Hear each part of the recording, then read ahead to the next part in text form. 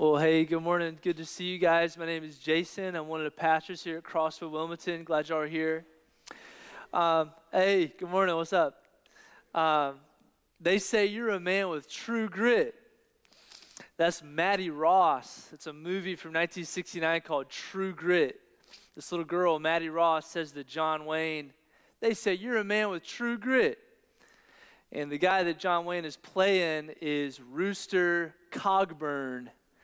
And Rooster Cogburn's got an eye patch, and he is like the supreme bad dude. He is like the ultimate tough guy, and he's got the grit.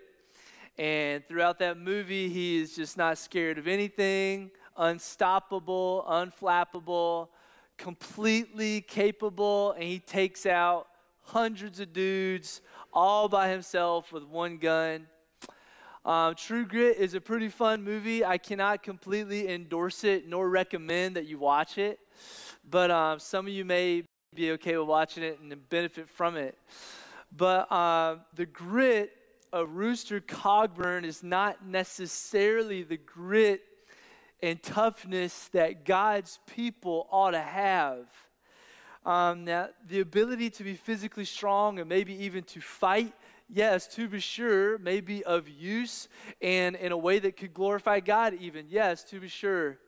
But more often than not, the grit and the strength and toughness of God's people is going to be demonstrated through an undying and genuine and sincere love for Jesus and other people.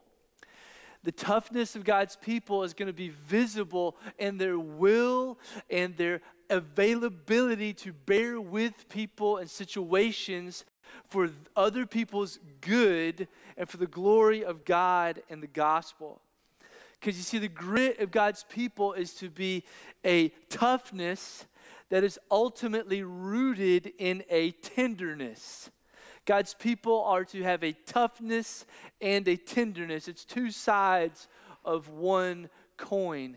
They are tough because they are truly tender, and they are so tender in their love for other people that they have a resilient and lasting grit and toughness. So as we look at Acts chapter 14 today, the main thing I want to say is this. I submit a gritty, God-dependent toughness in God's people brings about good for all people, be they Christian or not. A gritty, God-dependent toughness in God's people brings about good for all people. Because you see, the toughness of a Christian is actually paradoxical. It's just like everything associated with being a Christian. It is a paradox. We are guilty, but yet we are forgiven. We are very worthy to be blamed, but God in Christ declares us blameless. We are perfect, yet at the same time still being made perfect all throughout our life. So the toughness of a Christian is truly measured to the degree that we are actually weak in our dependence on Christ and our acknowledgement of that weakness and acknowledging our abiding, lasting dependence on God for everything.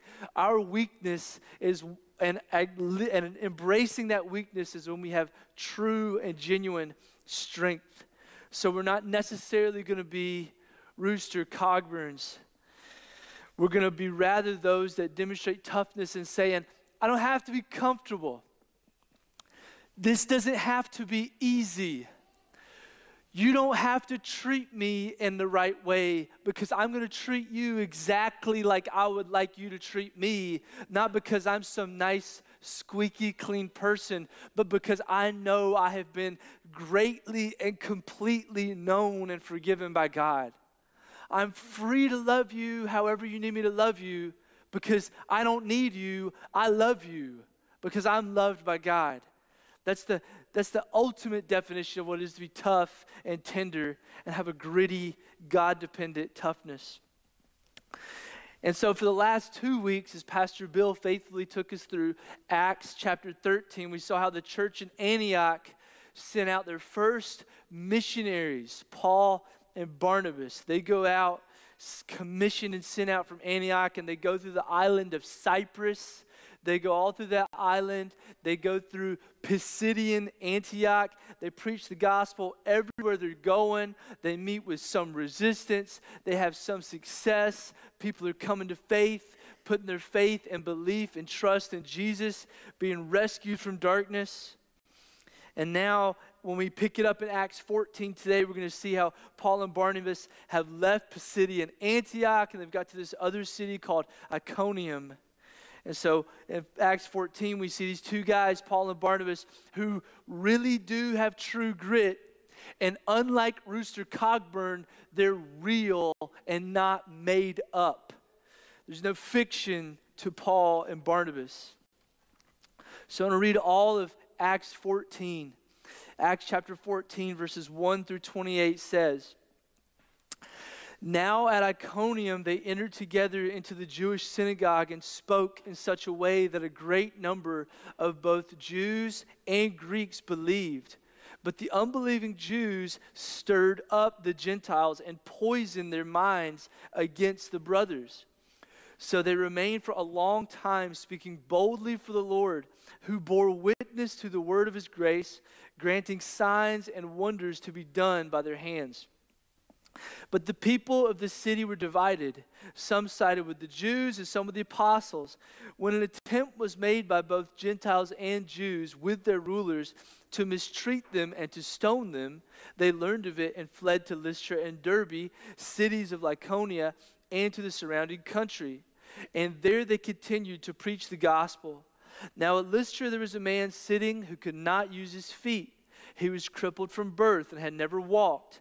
He listened to Paul speaking, and Paul, looking intently at him and seeing that he had faith to be made well, said in a loud voice, 'Stand upright on your feet.' And he sprang up and began walking. And when the crowd saw what Paul had done, they lifted up their voices, saying in Lycaonian, 'The gods have come down to us in the likeness of men.' Barnabas they called Zeus, and Paul Hermes, because he was the chief speaker.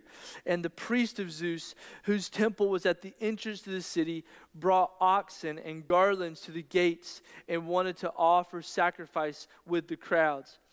But when the apostles Barnabas and Paul heard of it, they tore their garments and rushed out into the crowd, crying out, 'Men, why are you doing these things? We also are men of like nature with you, and we bring you good news that you should turn from these vain things to a living God who made the heaven and the earth and the sea and all that is in them. In past generations, he allowed all the nations to walk in their own ways, yet he did not leave himself without witness. For he did good by giving you rains from heaven and fruitful seasons, satisfying your hearts with food and gladness.' Even with these words, they scarcely restrained the people from offering sacrifice to them. But Jews came from Antioch and Iconium, and having persuaded the crowds, they stoned Paul and dragged him out of the city, supposing that he was dead. But when the disciples gathered about him, he rose up and entered the city. And on the next day, he went on with Barnabas to Derbe. When they had preached the gospel to that city and made many disciples, they returned to Lystra and to Iconium and to Antioch, strengthening the souls of the disciples, encouraging them to continue in the faith, and saying that through many tribulations we must enter the kingdom of God. And when they had appointed elders for them in every church, with prayer and fasting, they committed them to the Lord in whom they had believed. Then they passed through Pisidia and came to Pamphylia. And when they had spoken the word in Perga, they went down to Attalia. And from there they sailed to Antioch, where they had been commended to the grace of God for the work that they had fulfilled. And when they arrived and gathered the church together, they declared all that God had done with them, and how he had opened a door of faith to the Gentiles, and they remained no little time with the disciples. This is God's word. Amen. Verses 1 through 3 of Acts chapter 14, this is kind of a mixed bag of what their ministry brought about there in Iconium, the first city they went to after Pisidian Antioch.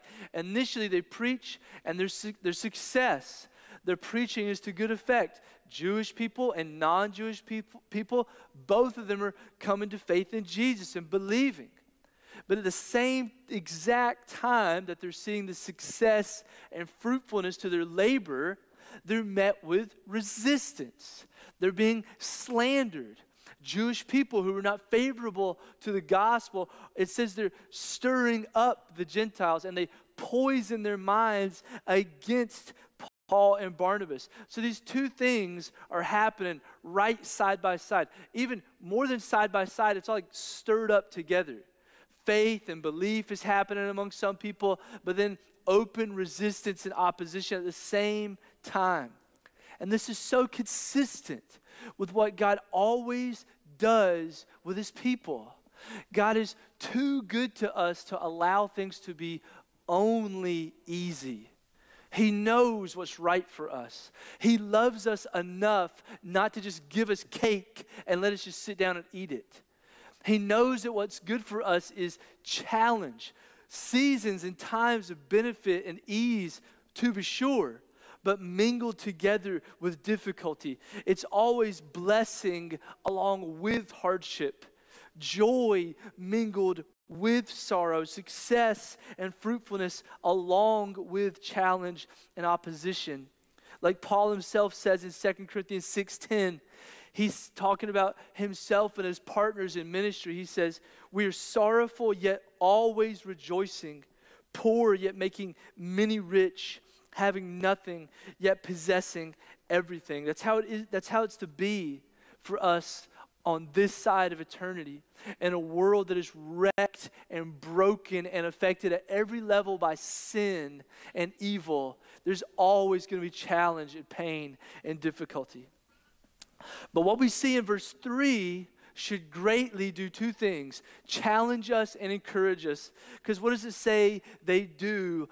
What these two guys do when faced with this opposition, they remain for a long time, speaking boldly for the Lord. When they meet resistance and see that the message of the gospel is not popular or well received in this crowd, they do not say, "Well, I guess we should go." No, they stay right there in the midst of that hostility, and they don't stay in a meek, quiet way. They continue to make as much noise as they can, speaking boldly for the Lord. They were carried by a gritty, God-dependent toughness. As they're doing their part in obeying God and proclaiming the gospel, God is doing what only he could do and allowing these signs and wonders at their hands to validate the gospel message through Paul and Barnabas. That's what God does. What's the product of Paul and Barnabas enduring in this way in Iconium? The product is people were coming to faith all in the midst of this opposition, a good reception, all these things at the same time. People are still coming to faith. People's lives are being made new, brought out of darkness and into light. As God's people persevere in public, gospel-centered ministry through preaching, serving the local church, participating in evangelistic outreaches, or doing anything else in a public way, and as at the same time we persevere in a private life of genuine and sincere devotion to Christ, God does what only he can do and rescues people from darkness for his own glory. That's what God does with the gritty, God-dependent toughness of his people. Then as we get to verse 4 through 7, we see that these guys, Paul and Barnabas, they're brave, but they're not stupid.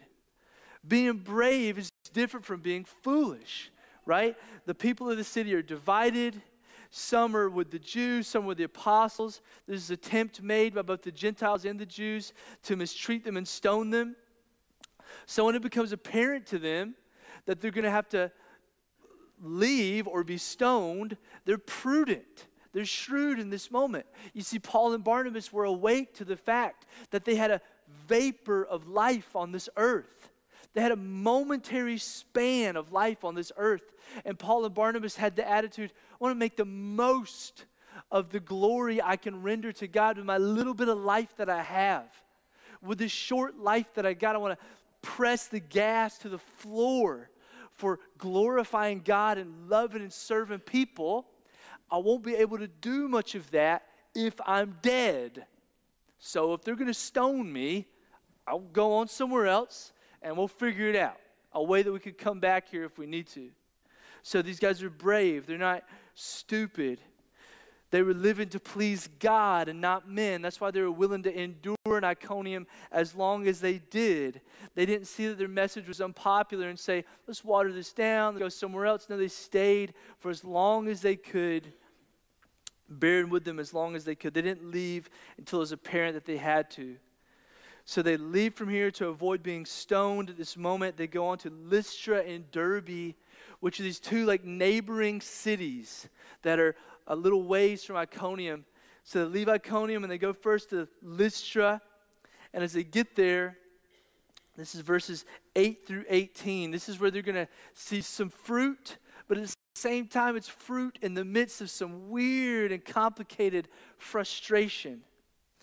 To get the real picture of what Lystra is, you need to think about Lystra being this far-flung eastern settlement of the Roman Empire, right? It has this like Wild West, lawless feel to it. Like it belonged to the Romans. It was officially governed by the Romans, but it was really the local people there in Lystra that ran things and governed things. So it was pretty unstable and lawless in many ways. And what's more, there's not a strong Jewish presence there in Lystra. They speak a different language from Paul and Barnabas, Lycaonian. Paul and Barnabas don't speak that. So they usually, up till now, Paul and Barnabas have always gone to a synagogue in the city, the Jewish temple. They would show up there and begin preaching the gospel to people, but there's not one of those in Lystra. So they go somewhere in Lystra and start preaching. It's a corner or the center of town or some place, maybe a marketplace, but they start preaching there. And in verses 8 through 10, this is what we see. Now at Lystra, there's a man sitting who could not use his feet. This guy's sitting there. He's crippled. He's never walked. He's listening to Paul as he speaks. And Paul looks intently at him. And the word says that he sees that he has faith to be made well. So Paul, in the moment, right, dynamically there in the moment, he can see, and this guy, I'm preaching, he speaks Lycaonian, I'm just using what I got, God. I speak whatever language Paul is speaking. I don't know how much this guy is understanding. I'm just obediently going to proclaim what you've given me to proclaim. And as he observes this guy, maybe in his face or in his behavior, his body language, he could see God's doing something in this guy. I don't even think he could tell me if he wanted to, but God is doing something in this man, bringing about faith in some way. And Paul says, hey, stand up right now. And the word says that he springs up. The word says this guy sprang up. And I think that's so helpful. Have you ever had to take apart something that had a spring in it? And you got to put it back together, and you have to pinch this whole spring down together, and it will inevitably get out of your fingers. And where's that spring going? Anywhere but where you need it, right? Bam, it's going to be gone. That's the word that ESV chooses to use. This guy jumps up. Why does this happen? It's because God in this moment wants it to be crystal clear to everybody observing, this gospel is my message. This gospel that Paul and Barnabas in here, they're not just some eccentric, eclectic Hebrew guys showing up in your city making some foolish noise. The message they have is the one of life and forgiveness for eternity. In the same way that this guy's going to jump up and be made new, when Paul says stand up, the message of the gospel makes dead people jump up and have life who previously were dead. So that's what God's doing. And so these Lycaonians in Lystra, they observe this happen, and the result is this ecstatic enthusiasm. Lystra's pagan, polytheistic, lots of gods, right? And so they see this happen, and they conclude, oh, the gods have come down in human form. They don't quite even understand what they're saying. They just observe the miracle.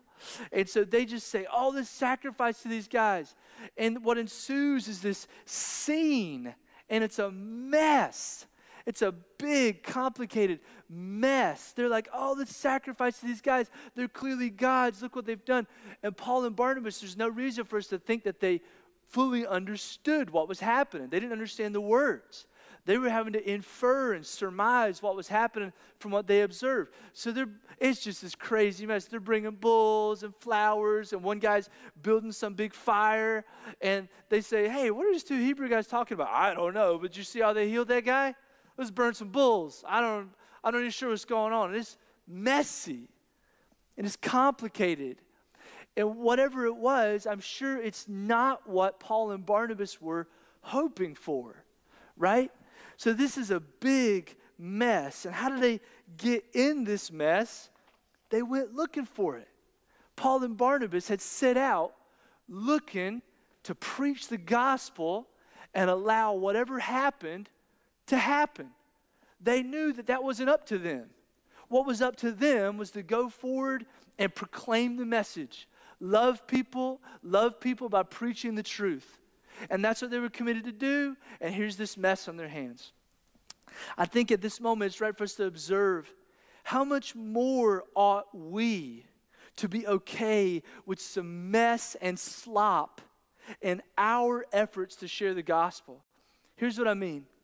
If we're going to be used by God to share the truth of Jesus with people, we need to be okay to get into people's messy and complicated situations and be okay with it and bear with them. In the similar way that Paul and Barnabas were like, no, you're not to be worshiping us. This is a mess. I'm here to tell you to live for God and to believe in Jesus and surrender to Him, not to worship me. In a similar way, we need to be willing to openly proclaim the gospel of people and hang in there and persist with people and be available to people and be close to people when they respond to us in messy ways. When their life is such a craziness, the pain and the sin and the addiction, the struggles they have is such that they respond to us in a way that makes us say, oh, this is not how I wanted this to go. I wish you were responding differently. We got to be like Paul and Barnabas and not ditch on these people and flee from the mess and the complication that people bring with them. So at some point, Paul and Barnabas figure it out from seeing the bulls and the flowers. They say, oh no, they're trying to sacrifice to us, Barnabas. That's what's going on here. They tear their robes. They say, no, we're human beings, men just like you. You're not to be doing this. And they do the very best that they can to preach a sermon to these guys, but they can't even get through it for the people trying to sacrifice to them. Their temptation to be frustrated must have been immense.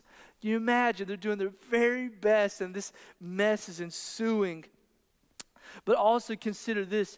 Look at Paul and Barnabas' response to the admiration and praise. They deny it and renounce it immediately, right? That's just like Peter and John way back in chapter 3 of Acts, right? Peter and John heal this man. They're in Jerusalem, Solomon's portico. Everybody says, oh, Peter and John, this is amazing. Peter and John say, no, not us. It is God through faith in Jesus who brought us healing. And then contrast that with how Herod responded to the worship and admiration in chapter 12. The voice of God and not of a man. Herod welcomes and accepts that, falls down and dies, eaten by worms. Not Paul and Barnabas. They reject that as fast as they can. No, not us. It is God who's to be worshiped. And so verses 16 through 18, this is frenzy, this crazy mess, all this enthusiasm, all this gladness, seeing what they're doing.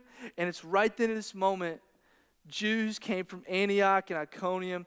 Having persuaded the crowds, they stoned Paul and dragged him out of the city because he looked like he was dead. The disciples gather around him. He goes back, gets back up, goes back into the city. Next day, he's on the road to Derbe. So these Jews are so hostile to Paul and Barnabas and their teaching that they've actually pursued them from the previous cities. They've come after them from Pisidian Antioch and Iconium to Lystra to get them. That's how white hot their anger is against Paul and Barnabas. And they stone him. They throw rocks at him so severely that he appears to be dead. They drag him out of the city and they lay him down. The disciples gather around him. Now, what must this have been like for Paul? Doing all he can, Paul and Barnabas, all that they know to do, to love these people, to serve them and preach the gospel to them. And they are met with open and unbridled hostility and malice. Rocks thrown at him until he looks like he's dead. What a miserable and desperate situation this must have been. So he's there on the ground. They gather around him. I imagine they pray for him. And what does he not do? He doesn't get up and say, well, let's go. They don't want this here. No, he goes right back into Lystra. It says he goes right back into the city where he just got stoned.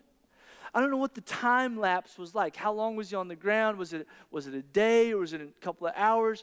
I don't know, but I'm sure they saw him come back into Lystra, and the Lystrans were like, this guy, he does not get it. This is not going to go over well here. But Paul is undaunted. He goes back because he's determined to glorify God and love and serve these people. He's got a gritty, God-dependent toughness about him that carries him in this way, that propels him to have this kind of courage, to love people and love God and preach the gospel. What this makes me think of is this picture with my boy, Joshi. So our middle boy, Joshua, has a stride bike. It's a little bike, no pedals. You run it with your feet on the ground. He's real good at his stride bike. He could totally ride a real bike now. But when you get on a real bike and your feet are on the pedals, it feels really different. And so about a week ago, he was all into riding his real bike. He was like, oh, yeah, Daddy, teach me. I want to practice. Can we go now? Can we go now? All this enthusiasm for wanting to go get on his real bike and ride it. Yeah, let's do it. I'm going to be with you. You're going to fall. I'm going to help you. You're going to do it. And we get out there, and he gets on that bike, and he starts to get his feet on the pedals. He goes, I don't want to do that. Because he feels, oh, wait, I don't feel real secure. This is harder than I thought it was going to be. I actually don't want to do it. And how much is that like us when it comes to efforts of evangelism? As we seek to preach the gospel to other people in our lives, we get some zeal, we get stirred up, we get some enthusiasm, we get an initial head of steam of courage, and we say, yes, let's do it. I want to speak to this person about Jesus, and I want to see how they respond, and I want to pursue them and stick with them. And then we do that, and we're met with some kind of static. We're met with some kind of a hostile response, where maybe they ridicule us, or they think it's foolish or silly or ridiculous to be talking about Jesus. Or maybe we're met with some kind of indifference, where they're like, oh, that's sweet. You would say that. You're like some kind of nice person. And they don't take it seriously. They don't respond in faith. And we respond with, oh, gosh, that was way harder than I thought. I didn't want them to respond that way. We need to be more like Paul. We need more of a dose of what Paul had. We need to observe him and his and Barnabas' example and say, God, I need a dose. I need a measure of that kind of gritty toughness, not to be strong and fight, but to be able to hang in there and love people and stick with them and bear with them as I consistently share the gospel with them. So then verses 20 through 23, the disciples gather around him. He gets up, he goes back into the city. Next day, he goes with Barnabas to Derbe. They go to Derbe, they preach there and win many disciples. And then they go back, right back through all these cities, Lystra, Iconium, and Antioch. So I'm sure Paul was scared. I've heard it said that the definition of courage isn't not being afraid, it's being afraid and doing the right thing anyway. I'm certain that's probably what Paul was like. But he wasn't scared enough to not go back to all those places. if you're keeping count, he's 3 for 3. He's 100% for going into cities and having people hate him, right? Pisidian Antioch, Iconium, Lystra. He goes back to all 3 of them. He doesn't say, oh, I'm not going back there. I'm going to keep a comfortable buffer between me and them because their hostility towards me was so great. No, in a wise, courageous way, he says, no, I'm going to go back there. I'm going to go back into those places. Why is he doing that? Because he goes in there and he helps the people who have believed in Jesus. He loved the people who had come, he loved the people of those cities enough that he didn't want to just see them put their faith in Jesus, become Christians, and then just walk away from him and say, fare thee well. I hope you do well as a Christian. No, he wanted to go back and help them get set up as a church. He wanted to make sure they had elders established over them to shepherd them and teach them the word and equip them for the works of service, to teach them how to live and grow as a Christian. He loved these people. He was willing to go back, put himself in danger to go back and serve and look after these people. And then he goes and he stands before them and he says with such unique and genuine authority and conviction, through many tribulations, we must enter the kingdom of God. That's what he says. I wonder, again, I don't know what the time frame was like exactly, but I wonder if Paul still had like visible wounds on him from being stoned. Imagine if that guy stands in front of you and says, through many tribulations, you must enter the kingdom of God. Because me, Chris, Matt, and Bill, we stand up here and say that, and we're liable to think, oh, okay, I get it. I don't know if you really ever encountered any difficulty for Christ. But Paul, still with blood and open sores on him, he just got stoned in Lystra. When he says, anyone who wants to live a godly life in Christ Jesus will be persecuted, we're likely to think, yes, I believe you. I think you know what you're talking about. I think you've lived the words that you're telling me. So you see, a gritty, God-dependent toughness in God's people brings about good, ultimate good for all people. Just try to quantify for a second. Not that numbers are everything, but they do mean something.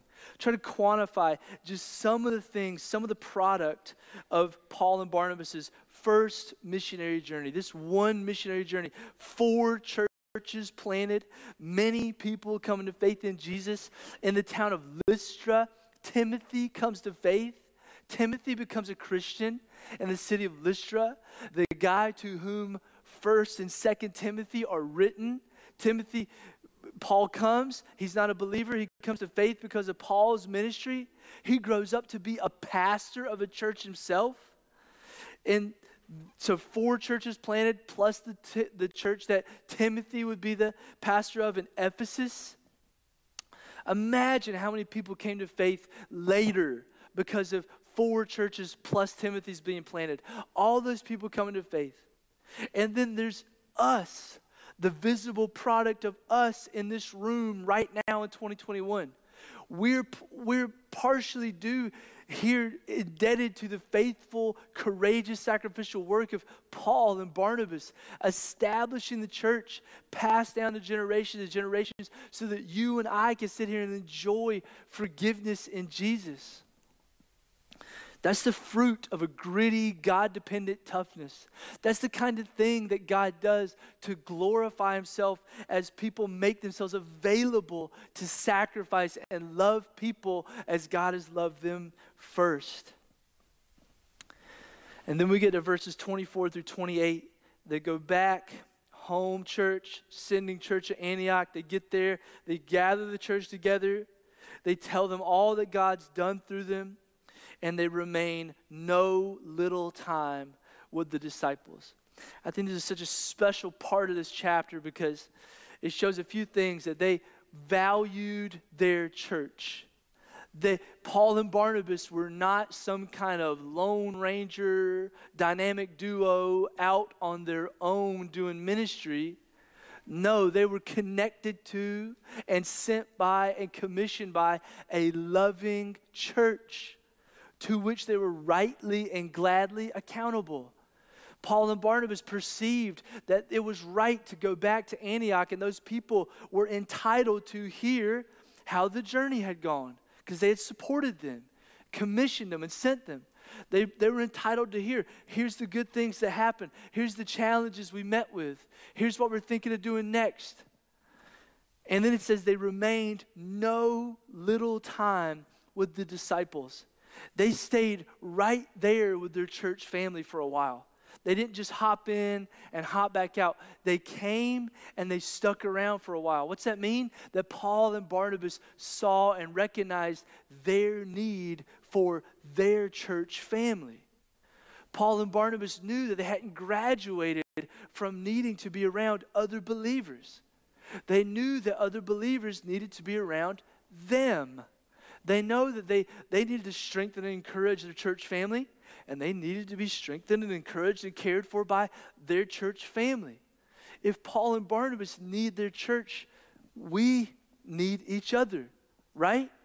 If they need each other, goodness gracious, we are going to need each other to keep each other stirred up, to keep showing each other the example of what it looks like to live for Jesus and your life and my life, how I'm trying to reach out to people, who I'm praying for, what I'm living through, how I'm trying to conquer sin in my life. We need each other. So right here at the end, Acts 14, I want to ask 3 questions now. 3 questions. The first one is this. Number 1, why? Why did Paul and Barnabas do this? Why did they agree to this? Why would they volunteer for this? Why would they submit themselves to such a thing? Why did they go on this missionary journey in the first place? Why were they so determined to preach the gospel? Why were they willing to endure being stoned within an inch of their life? Why were they willing to be scorned and disrespected and ridiculed and rejected by all these people? Why were they wanting to do this? The answer is because they had been born again. They were new people. They were new creations. They had been born a second time as a new Paul and a new Barnabas. They had a new life. They knew Jesus, and they had experienced the life-transforming gift of salvation through faith in Him. They were fulfilled, and they were content, and they were compelled and sustained by a deep and abiding love for Jesus and for other people. Paul says it like this in Philippians 4, verse 11 through 13. He says, "Not that I'm speaking of being in need, for I have learned in whatever situation I am to be content. I know how to be brought low, and I know how to abound. In any and every circumstance, I have learned the secret of facing plenty and hunger, abundance and need. I can do all things through Him who strengthens me." He had an abiding contentment, and he and Barnabas were desperate to see other people welcomed into that same standing with God that they enjoyed. And then also in Romans 5, verses 1 through 5, still Paul, the same guy that got stoned in Lystra, says in Romans 5, "Therefore, since we have been justified by faith, we have peace with God through our Lord Jesus Christ. Through Him we have also obtained access by faith into this grace in which we stand, and we rejoice in hope of the glory of God. Not only that, but we rejoice in our sufferings, knowing that suffering produces endurance, and endurance produces character, and character produces hope, and hope does not put us to shame, because God's love has been poured into our hearts through the Holy Spirit who has been given to us." Paul and Barnabas knew what it was to be justified, to be made right with God, to be declared guiltless and innocent before God. And they were very glad for it. And they wanted other people to know what it was like to be at peace with God. They knew themselves what it was to have lived through suffering and at what it was like to have that suffering produce not despair, but hope. And they wanted to see as many people as they could possibly influence share in that same hope. They wanted to give away the words of life of the gospel to see other people justified before God. So that's the answer to question one. Why were they willing to do this? It's because they were born again and they had a new life in and through Jesus, who he is, and through his work. And question two is this: are you imitating Paul and Barnabas's example? Question for me just as well as for you. Am I imitating, to any measure in my life, am I imitating the example of Paul and Barnabas? Am I imitating them in their boldness? Do I have a difficult person in my life with whom I am sharing the gospel? For some of us, the answer right now might be no. I don't actually have anybody right now that I'm connected to that I'm sharing the gospel. And if that's true, there's a way in which that's okay. Because the first right thing to do is just acknowledge, I don't have anybody, that I don't know anybody. It's not a Christian. We ought to pray to that end, to say, God, bring me to someone who needs you. Give me the desire to give you away to someone else. Bring me to someone who needs you. For others of us, we say, yes, I do have a difficult person I'm trying to preach the gospel to. And they consistently placate me with right answers. But I know that they don't truly love and believe in Jesus. Have you ever shared the gospel with a person who could tell you all the right words and say all the right things and placate you in such a way that they say, oh yeah, I get it. Forgiveness, believe, Jesus died for me, yeah. But you know that their life is actually dominated by sin because you know them. You know that their life is actually completely wayward from the way that God would have them live. Do you have someone like that in your life? What God would have you do is to be like Paul and Barnabas and endure in love with that person. And to, as gently and as wisely, but as seriously as you can, exhort and encourage them to live for Jesus. Do you share the gospel with someone in your life who openly ridicules or opposes you? God would have you adopt the gritty, God-dependent toughness like Paul and Barnabas have. Not in the way that's big and bold and brash and oppressive, but that is meek and humble and gentle, but really strong because it's rooted in the tenderness of the love that God has for you that you want to demonstrate to other people. Do you have some kind of difficult relationship with anybody in your life? Some kind of relationship where it just seems like everything is broken and it seems like nothing you do is working. They don't seem to care about forgiveness. They don't seem to want to be reconciled to you or anyone else. And it appears like patience, forbearance, dying to yourself, doing all the things that are right and obedient to God. It appears, and you're tempted to think that those things don't work. What would God have you do? He would have you enter the city again, as it were, just like Paul did, to go right back into the fray with that person and lovingly and with care and genuine interest for them, persevere and endure with them. Encourage them unto the right thing. Speak to them the words of life. Are you experiencing gladness right now in your relationship with Jesus right now? In your life with Jesus right now, are you carried and propelled in the same way that Paul and Barnabas are? Do you have a gladness and a settled hope in your relationship with Jesus that leads you to live for him and obey him and endure with difficult people and share the gospel with people? If not, some of you are here and you're like, no, I'm just discouraged. and I can't even frame it off right. It just, there's things in my life I'm just distracted by, and I'm reading God's word, and it just seems kind of tasteless and bland to me, and I'm not feeling excited, and I just got a lot of things going on that are weighing me down. If that's you, as it has been with all of us, what God would have you hear is to hang in there.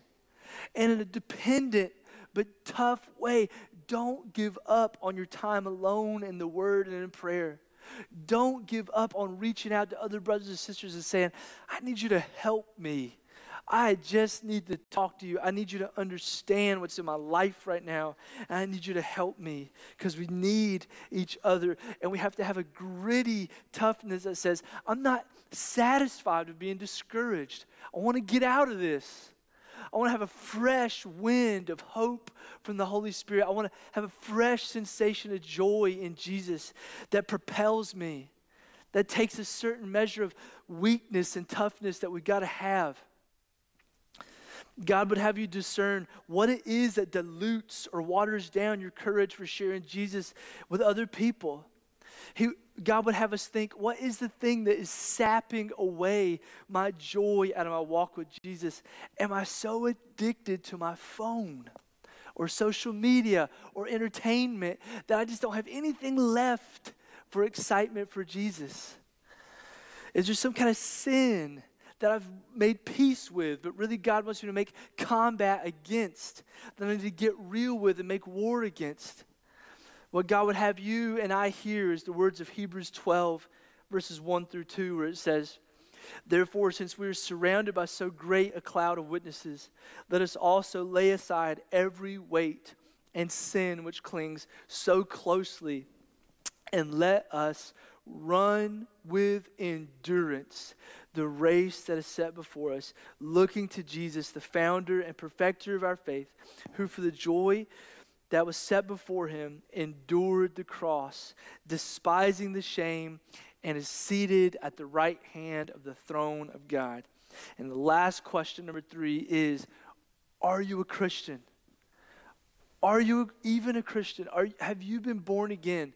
I've lived long enough, been around groups of people enough to know that there's someone here that doesn't truly know Jesus. You've never actually trusted in him. And so when you hear the question, are you imitating Paul and Barnabas' example, you're thinking, I don't even know if I really believe in Jesus, let alone if I'm trying to imitate the example of those guys. If that's you, then I want you to know that today is the day that for you to trust Jesus, have a new life in him. Because the bottom line is that the ultimate thing that Paul and Barnabas had come to grips with was firstly that they themselves were sinners. They had come to a point in their life where they recognized, I'm a guilty and condemned man before God. God is so awesome and so holy and so high and so lifted up that if I have any chance with him, it's going to be because forgiveness that he would have for me. And they turned and they believed and they saw Jesus, the one and great God-man who did everything necessary for them to have salvation, who earned all their righteousness at the cross, who accepted all their guilt, and who took all the punishment for their sin in their place. And they put their faith in him and trusted in him and were born again into a new resurrected life. If you've never done that, today is the day in which you can do that. Ephesians 1:7 says, and this is again Paul speaking, stoned in Lystra, Paul says, Ephesians 1:7, in him we have redemption through his blood, the forgiveness of our trespasses according to the riches of his grace. Will you pray with me? So God, we need you to do these things. None of us are adequate for any of these things. We cannot forgive ourselves. We cannot make ourselves clean or righteous. We cannot cancel our guilt. But God, you can and you have. There is nothing else you need to do for anybody in this room other than what you've already done through your son Jesus. So God, if there's anyone here who doesn't know you, Jesus, I pray that today would be the day that you would give them faith, that you would awaken them unto faith in you, Jesus, that you would let them know that there's nothing that they could have done that would put them outside of what you could forgive them for. There's nowhere they could have gone so that you cannot reach them with your love. There is no decision they could have made that will put them beyond what you are able to restore and forgive and redeem. And I pray for believers in this room who are weighed down and discouraged, God. I pray that they would not feel condemned or ashamed, God, but they would see you, Jesus, as you rightly are, as a patient and compassionate and faithful high priest. Jesus, we will never talk about too much how much you love us. So God, I pray for everybody in this room that they would live in the light of the grace of Jesus. God, would you do these things? Holy Spirit, would you make this happen? God, would it please you to use us to win thousands of people in Wilmington to faith in you, Jesus? Would you let us not only be glad to live for you today, but to leave from here and be glad to worship you with all our lives, Monday through Saturday? We need your help for all these things, God. We depend on you and we trust in you. We ask this in your Son's name. Amen.